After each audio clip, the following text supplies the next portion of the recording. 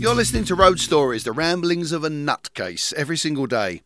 www.innovationstudios.com. It's part of the Grassroots Music UK podcast. And your daily bite-sized chunks of anything that's, floating about in my head and anything I want to share with you and any questions that you ask me. Andrea. And Andrea is way up there in Blackburn, just on the outskirts of Blackburn. And Andrea says to me, "Hi Marcus, have you got any funny stories about being drunk on stage?"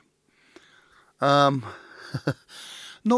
really, because as I touched on in a couple of times during my Q&A sessions, I'm not a big drinker anyway, and it's not something that I always do because I always feel like I'm going to work, so it's not like I want to do it.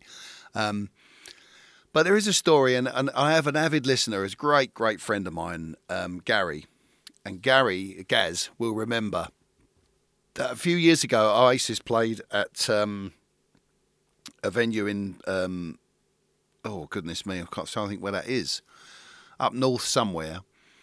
And we arrived pretty early, and I don't really drink that much, but I discovered, I think it was like Forest Fruits, and it's the Jack's cider.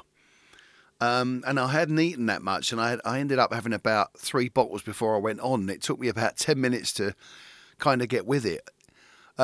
Sometimes it takes you by surprise. See, when people go out and say, "I'm just going to have a drink and get absolutely off my face," that usually happens. But sometimes if you haven't eaten and then you suddenly drink three quick pints it suddenly hits you, and you think, and it hit me like a ton of bricks as we went on. And although I felt okay and I felt able to play, Gaz and I still laugh about that to this day, because he said you were just merry just before you went on. He said you were sitting there and you were just smiling at everyone. I said, "Do I not normally smile?" He went, "No, but it was just the way you were. I could tell you were just a little bit gone."